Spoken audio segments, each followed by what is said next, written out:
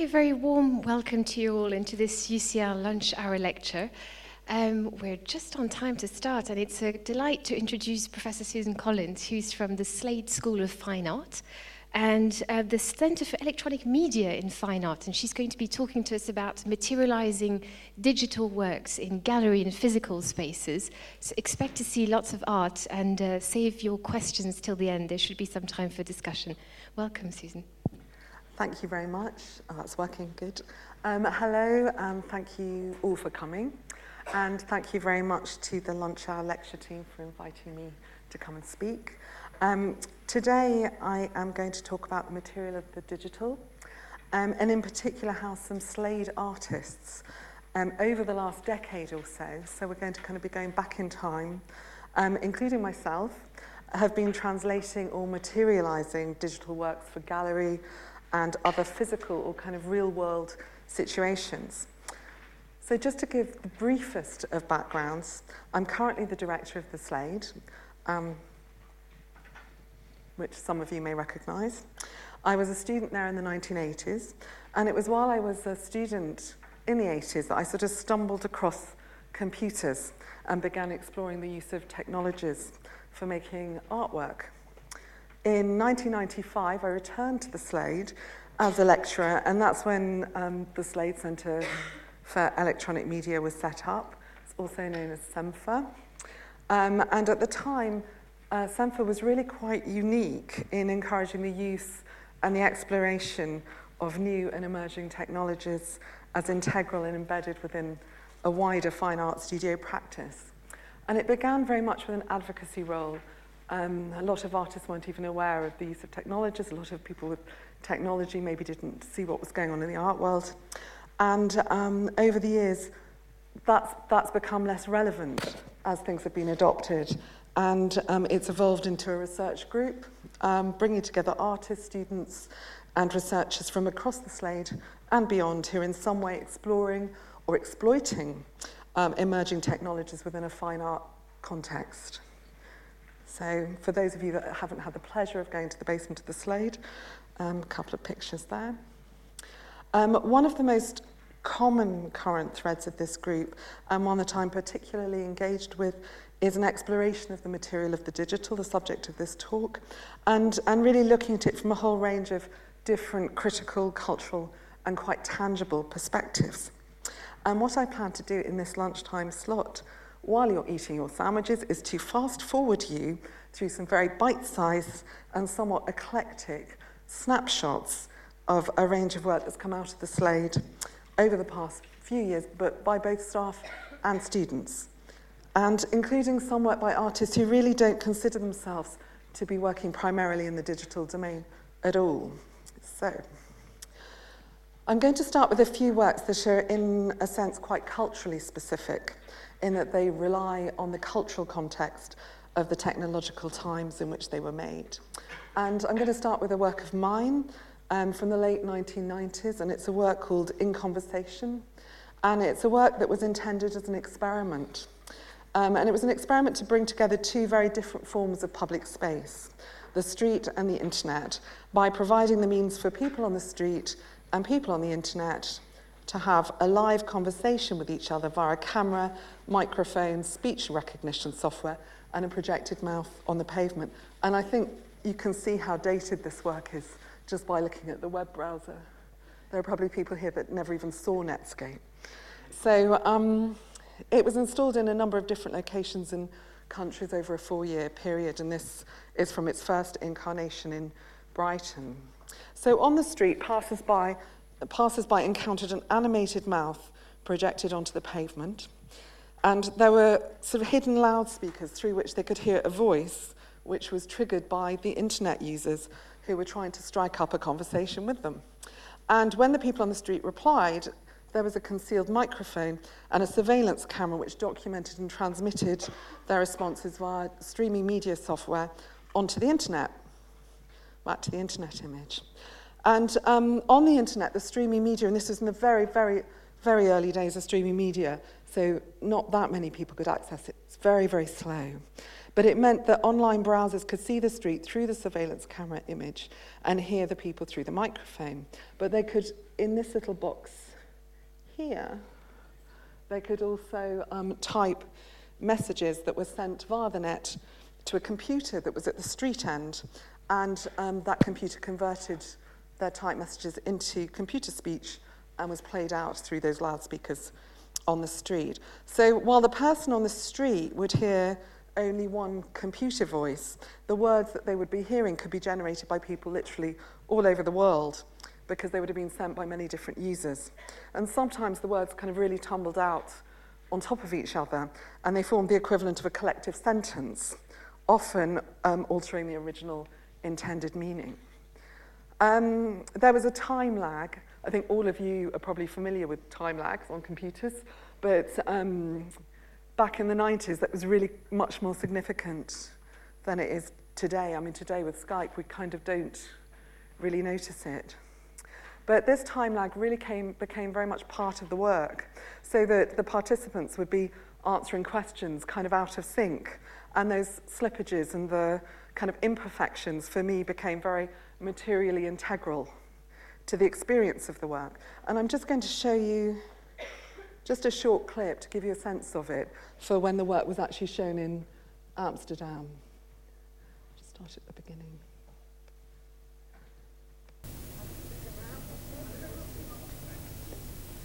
Hey, what's your name?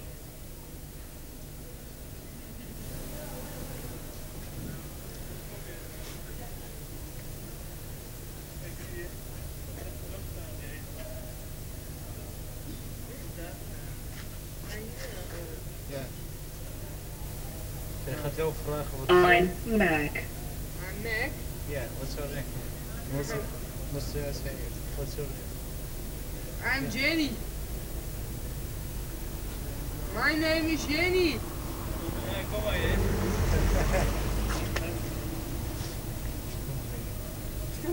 Are you shy? No. Are you shy, Jenny? Yes, I am. But I'm no shy.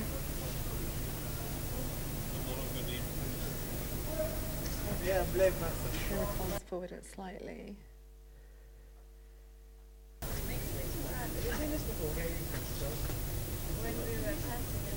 Great. I'm from Chicago.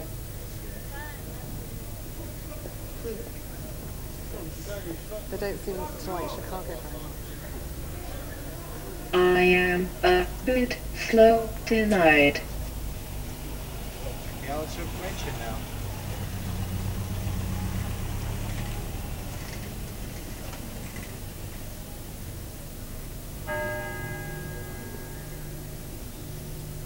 Don't go away. Okay, I will stay here. What do you want to ask me about? So he's sort of compelled by the voice. This is just one example. I've got sort of acres of video, lots of which I haven't even had time to watch from when it was shown in many places. And he was completely compelled to stay by the voice, which actually eventually got him to kiss the mouth on the pavement, which was kind of impressive.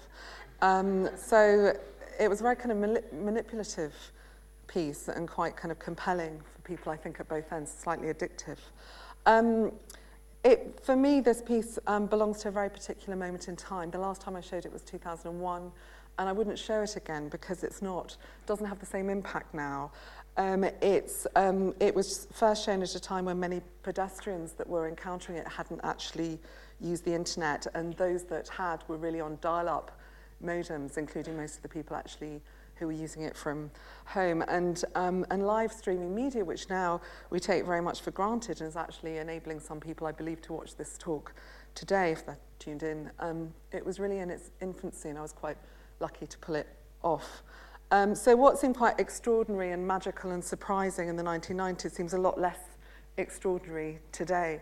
And it's that I'm kind of interested in terms of the use of technology and how that sort of survives. So the next work I'm actually going to show you was made a decade later by a colleague of mine, John Thompson, in partnership with his partner, Alison Craighead. And John actually was with me when we set up the Slade Centre for Electronic Media in '95, so he's been at the Slade since then. They're an artist duo who've been working collaboratively with technology since the 90s, and they also work online in galleries and museums as well as in the public realm. So Beacon, this particular piece, is a mechanical railway half-flap sign, and it's a sign which continuously relays live web searches as they're made around the world. And they present them back in series and at regular intervals as a sort of endless concrete poetry. The sign updates itself every 60 seconds with that sort of signature flurry that one associates with this kind of now almost extinct announcement board. And the sign was developed especially for the project as a way of making a very sort of unusual live real-time connection between the physical public spaces and the virtual public space of the internet. And it also really collides a nostalgic, quite mechanical retro technology with a very contemporary one. And as well as this half-flap sign, they also presented live online and as a projection in the gallery. And I'll just show you a very brief clip from it.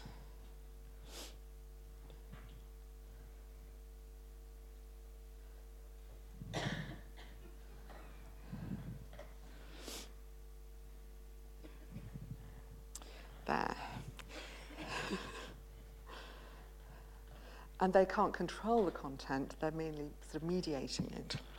So moving on swiftly, Jack Strange, he's a young British artist. He graduated from Slade undergraduate course nearly 6 years ago, and he's shown extensively with commercial galleries in London and New York since. He works across a wide range of media, recontextualizing and reimagining the functions of everyday objects, like this one, and ideas in a manner that's quite humorous and quite surprising, and at times revealing, often creating quite unexpected relationships between materials. This next piece, called G, is a white laptop with just a large ball of lead sitting on the G key, and it creates an endless stream of Gs, whizzes across the screen, line after line, page after page, and the piece is basically as long as it takes for the machine to crash. This is a particular favourite of mine, and it kind of relates to the idea of kind of cultural context probably the most strongly. And it's, you may recognise this image, any of you. How many of you use Macintosh computers here? Recognise this image? It's a small rainbow-coloured spinning paper circle, and the motor is hidden so that all the viewer sees, and it is spinning weight cursor sized, all the viewer sees is the paper drawing spinning round endlessly. And anyone, and those of you that have used a Mac, will recognise the image as the spinning weight cursor, which is its official name, and it shows that an application running under the current operating system is being completely unresponsive. The name is the name that he's given the piece, Spinning Beach Ball of Death, is a term coined by Mac users to refer to it. And it was made, this particular piece was actually made as part of Jack's degree show at the Slade, but is now in the collection of the Museum of Modern Art in New York. What I find particularly interesting about that, beyond the fact that that's obviously kind of amazing that this piece of work that was made at a degree show has ended up at MoMA, is that for future, is what it will look like to somebody in 20 years' time. You might be on Mac OS, we're on 10 now, maybe that's 15, maybe that's Mac OS 20, or maybe Macs don't even exist anymore. And so somebody actually looking at that piece of work, it won't have the same point of reference, it won't have the same recognition value, and is bound to eventually become completely liberated from its current cultural context, which completely lends it its meaning. So now I'm going to continue by showing you two works which also very directly address the relationship of the digital to the physical world. However, referring sort of more specifically to the digital image itself. So firstly, Phil Coy, also a Slade alumnus. This is a piece of work called A Walk in the Park. It was made in 2001. It's essentially a one-to-one manifestation of pixels from satellite photographs of Central Park in New York. And Coy was inspired by a press announcement in the year 2000 that the entire surface of the planet had been mapped by satellite photography. And to COI at that time, which is over a decade ago now, the announcement indicated that, in effect, our entire natural landscape had been digitized. And here was now a digital, representation of the world that stood in parallel to the real physical world, and a world which was essentially reduced to this very finite number of pixels. And so in this piece, a very simple piece in lots of ways, but a conceptual piece, A Walk in the Park, he's imagined this parallel world blown up to a one-to-one, real-time, sort of real-size scale, so that the world's surface has become a series literally of coloured squares. And these 12 pixels, colour accurate, were taken from a satellite photograph of Central Park in New York and enlarged just using MDF and emulsion paint, and these now can be resituated wherever. And these particular images are of the work when it was installed in the Slade Research Centre in Woburn Square.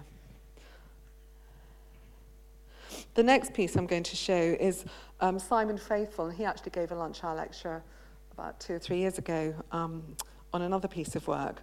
But I'm showing this particular piece of work because of its very low-tech, particular low-tech quality.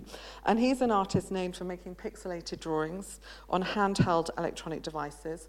Originally, he used just his sort of Palm Pilot and a stylus, but I think he's had to graduate.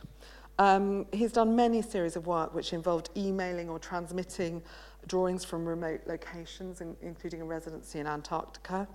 He's also found ways of inscribing these drawings into material forms, and actually any of you that have been to Liverpool may have come across his work inscribed in paving stones outside Liverpool Lime Street station. But here is an example of a less permanent work, but one that I feel is quite poetic in its simplicity and its low-techness. And it was made for a show at a gallery in Brooklyn, New York. And a Palm Pilot drawing was made which charted the length of the street that the gallery actually looked out on. The street was called Grand. And then a detail from the drawing was transcribed onto the window of the gallery using post-it notes as pixels, yellow post-its, and apparently in New York you can find black post-its, and also using the spaces. And you can see in this final image the actual relationship between the drawing and the actual street that it sits in. Simon also, for those of you that have iPhones, he has an iPhone app called Limbo that I think all of the drawings he's ever done are now in a sort of massive geo-located database. And he's done loads of drawings around here, so it sort of pings as you kind of walk around campus. And if any of you are interested, you can download that, and every time he uploads a new drawing, it alerts you. And he draws a lot, so you get a lot of alerts. So the last sort of set of works, but there's quite a few of them I'm going to discuss, are works which really rely in some way on connectivity or the network in order for them to exist. And for the first 3 works, they're works that also in very different ways employ sound. And so the first one I'm going to discuss sort of relates back a little bit to the first piece I mentioned, which used live streaming and actually kind of incorporated the delay as part of the material of the work. And this is by the artist Amy Cunningham. This piece was actually made when she was at the Slade. She's an artist who actually is a trained singer, and she works across the boundaries of music and visual art. And she uses her own very classically trained singing voice as a material, as a tool for her work. And she explores the relationship that it has to different technologies. So this particular piece that you're seeing stills of here is a piece called Delayed Dreaming. And it used the very particular characteristics of the live webcast, which when relayed back to the same space as the live performance event produced an echo delay. I think everyone kind of is familiar with the echo delay. But she actually used that as a kind of effects processor for her voice and sort of harmonized with her own voice as the echo kind of came back to her. So I'm just going to play a little bit of the sound. If the body cannot be traced by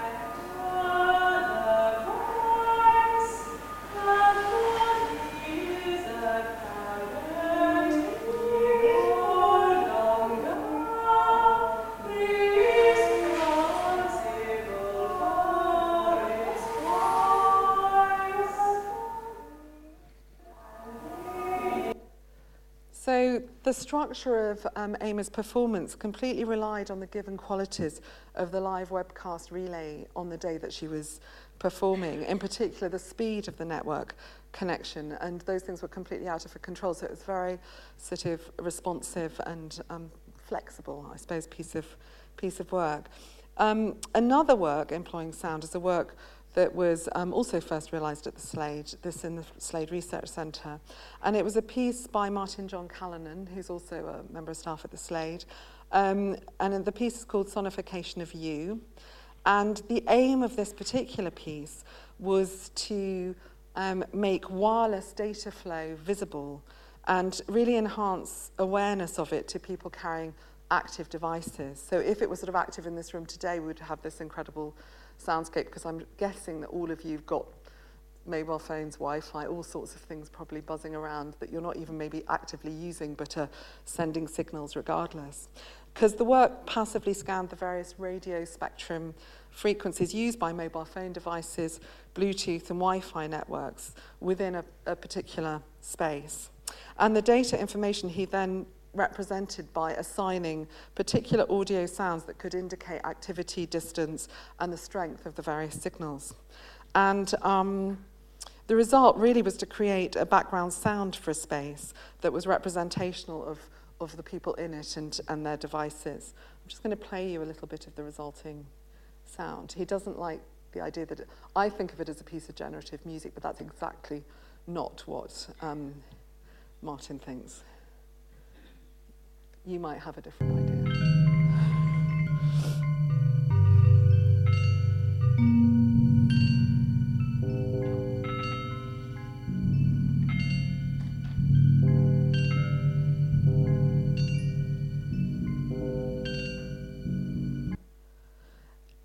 Another work relying in a completely different way on connectivity is by another Slade graduate called Katie Patterson. And, oh, that was good. That was really kind of almost perfect timing. Katie's already enjoyed success internationally for her very poetic works, combining technology with concerns around landscape and the world, actually, and the planets. And she's currently, for those of you that are regular art goers, she's currently showing a piece, Light Bulb Simulating Moonlight, in the Light Show, which has just opened at the Hayward Gallery. In this particular work, which is actually from her Slade degree show, she installed a white neon sign which displayed a mobile phone number in the gallery. And the number, which you can see up there, could be called, obviously, from any telephone in the world. And the listener would then be put through to the place that I cannot pronounce, to this place in Iceland, where an underwater microphone had been placed in a lagoon, an outlet, glacial lagoon, filled with icebergs, and connected to an amplifier and a mobile phone. This is the place. And the purpose of the piece was so that listeners, people who called in, could actually hear the sound of the glacier melting in real time. And here's a record. This is not live, but here's just a few moments of the recording.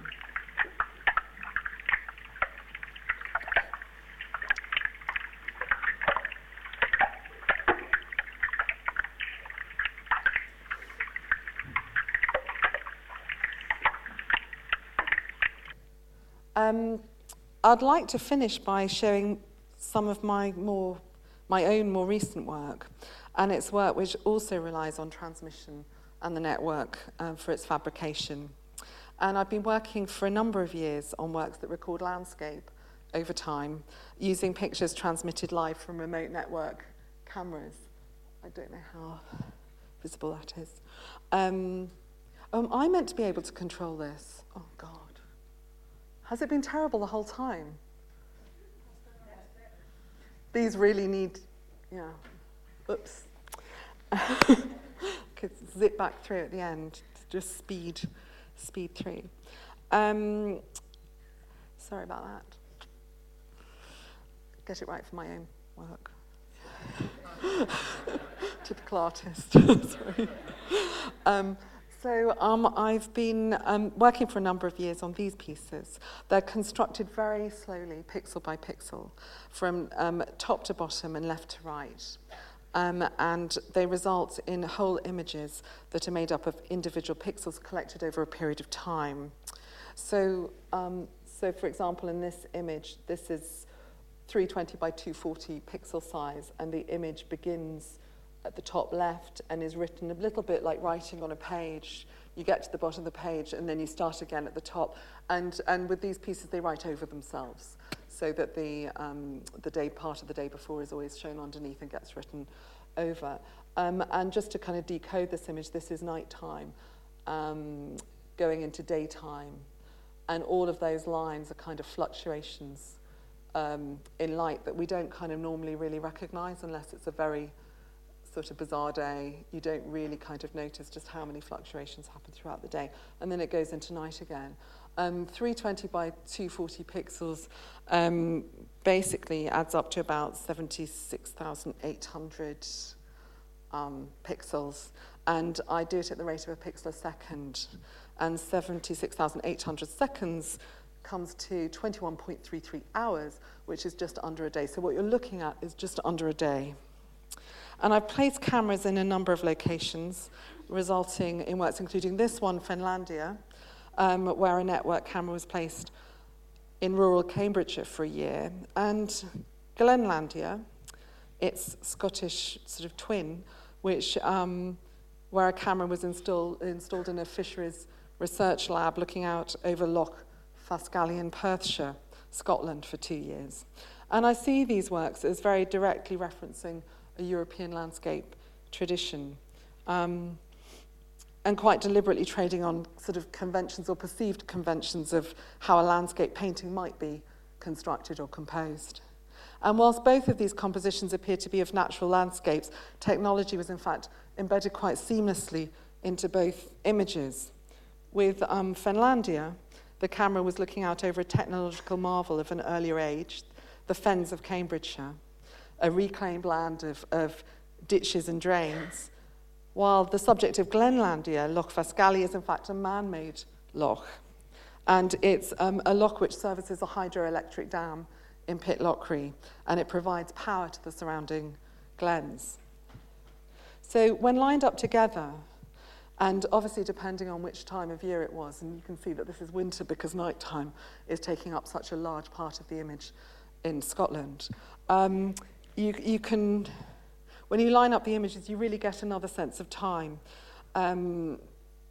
This sort of thinning and widening band of nighttime.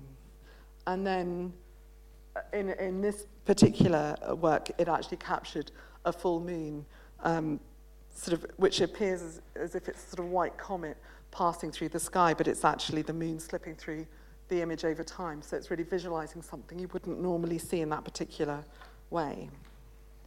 So I view the work as a kind of open system.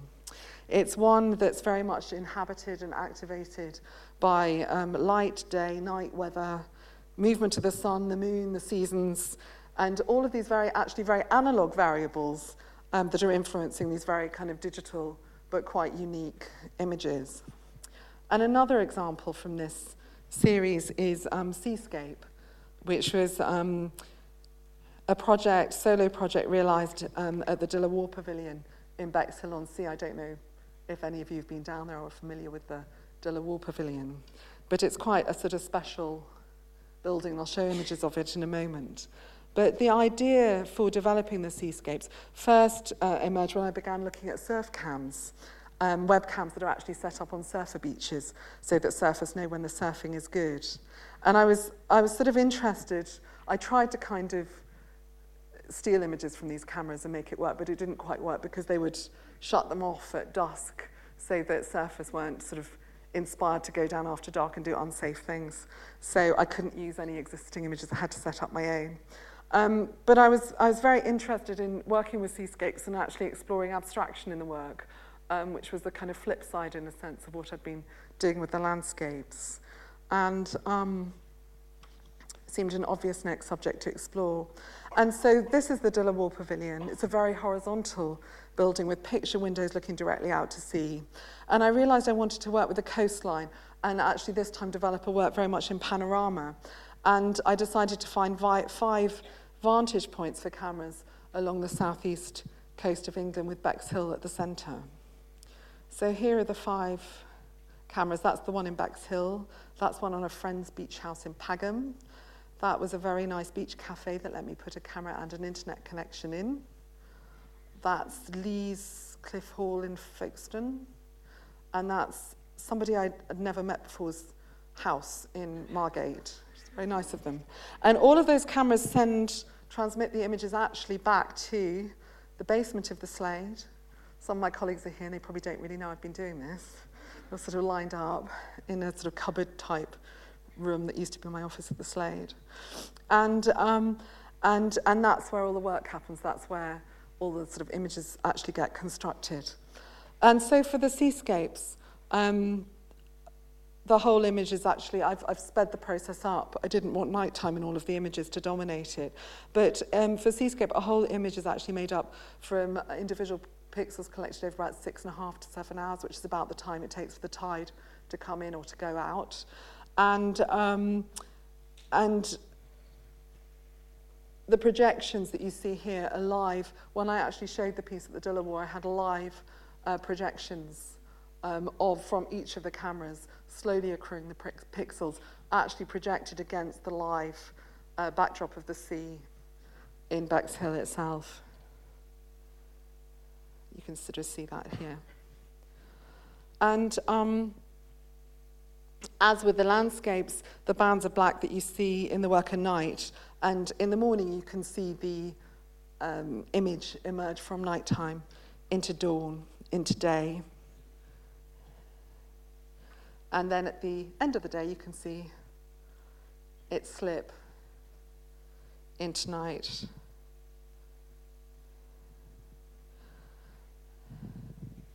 And in some of the images, the colours of the sea and sky become quite interchangeable, and false horizons become sort of created through the very horizontal construction of the image combined with the fast-changing light and weather conditions.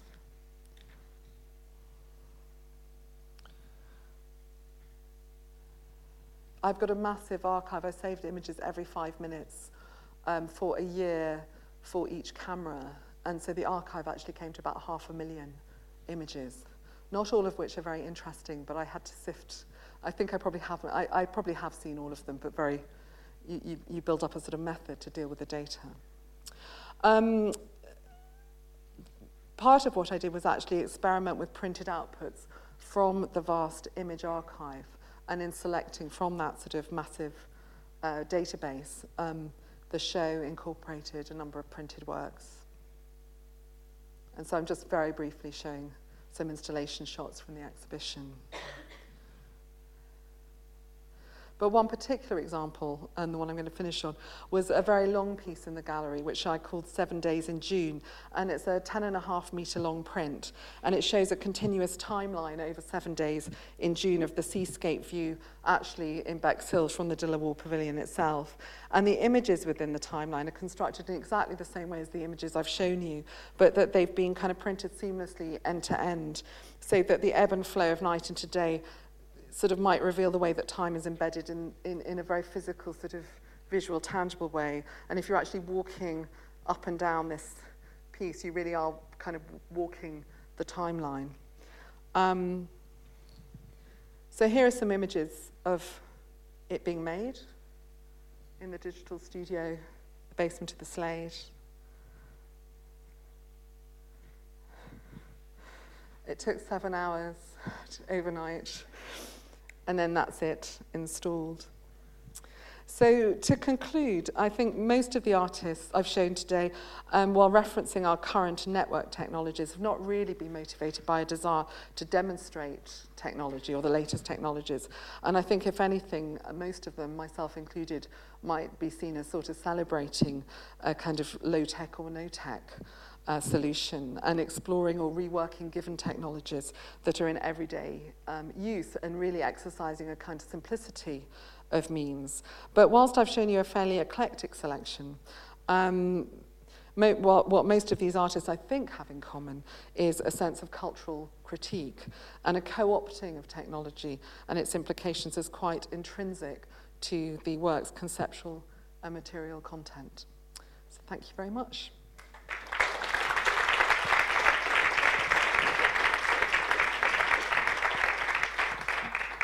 Thank you very much, Susan, for this great whistle-stop tour of a very rich body of work. We have 5 minutes for questions, and there are people with mics in the audience, so if you have a question, now's the time. Yep, this one. It's not so much as a question as wanting you to expand maybe on this trend I saw maybe in in a lot of the artworks, yours included, which seem to not only have a link between technology and nature, but also this something you termed as flexible. So this idea that it doesn't have a predetermined result, but it navigates itself through itself. And I was just wondering if you could maybe say something specifically about that theme that seems to ride through all these works. Yeah, no, I know exactly what you mean, and it's really about the open system. It's about something that doesn't really have a beginning, middle, or end. So the first piece I showed you in conversation is really a complete embodiment of that. I've never seen the whole work, and I didn't know. And all you do is you set up the parameters and for the work, so that's, in a sense, the architecture, and then the work plays out, and you're observing, you're surprised by it. And I think it's a little bit like, if you're an artist, you might have a very fixed idea of what you want, but it's always great when you get a surprise on the way. And I suppose, in terms of the way I work, I sort of build that into the piece of work itself. It has pros and cons. You can't guarantee, if somebody goes to see a piece of work that's actually kind of evolving, you can't guarantee that it's going to be doing exactly the thing that excited you the most at the point at which somebody actually goes to see it. But it might be doing something else. So. It seems like a very accumulating of data process, though, and then the end result could be something very residual, very minute compared to the whole process of this accumulation, whether it's footage or, yeah. Yes, yes, well, they're quite rich resources. I think what interests me with the pixel work is I set the whole thing up for a year and I checked on them. I kind of miss them. I haven't got a live camera running at the moment, and I kind of miss it because I would check every day to see what was sort of happening. And then, of course, I would also miss things, so I'd have to go through the archive and see if there were any surprises. But it would be making work while I was sleeping. I mean, that's really great, you know, or while I was teaching at the Slade, like the work would be making itself. You just sort of set it up. It's fantastic.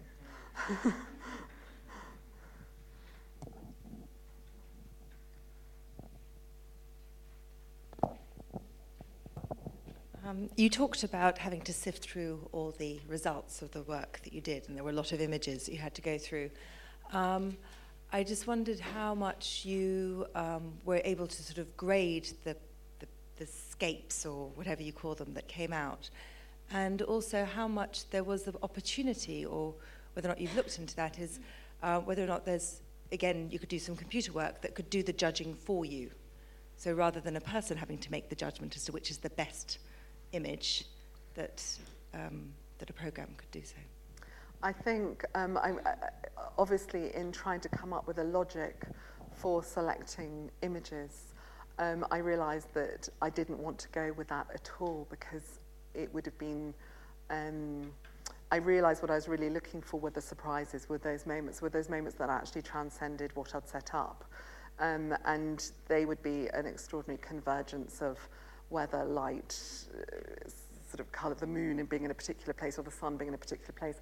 And I think those aren't things you could predict.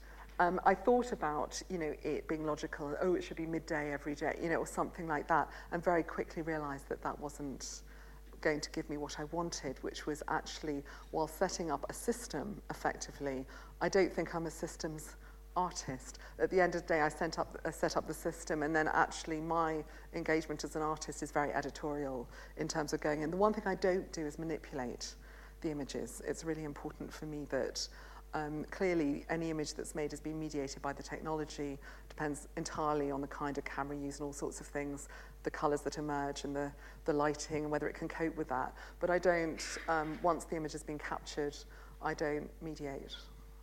That hasn't probably entirely answered it, but... One final question. What would happen if you had, what would happen if you had a boat or something moving across the landscape like a train, if you put the camera like with a train track? I really wanted to do I nearly did a train once. It just didn't.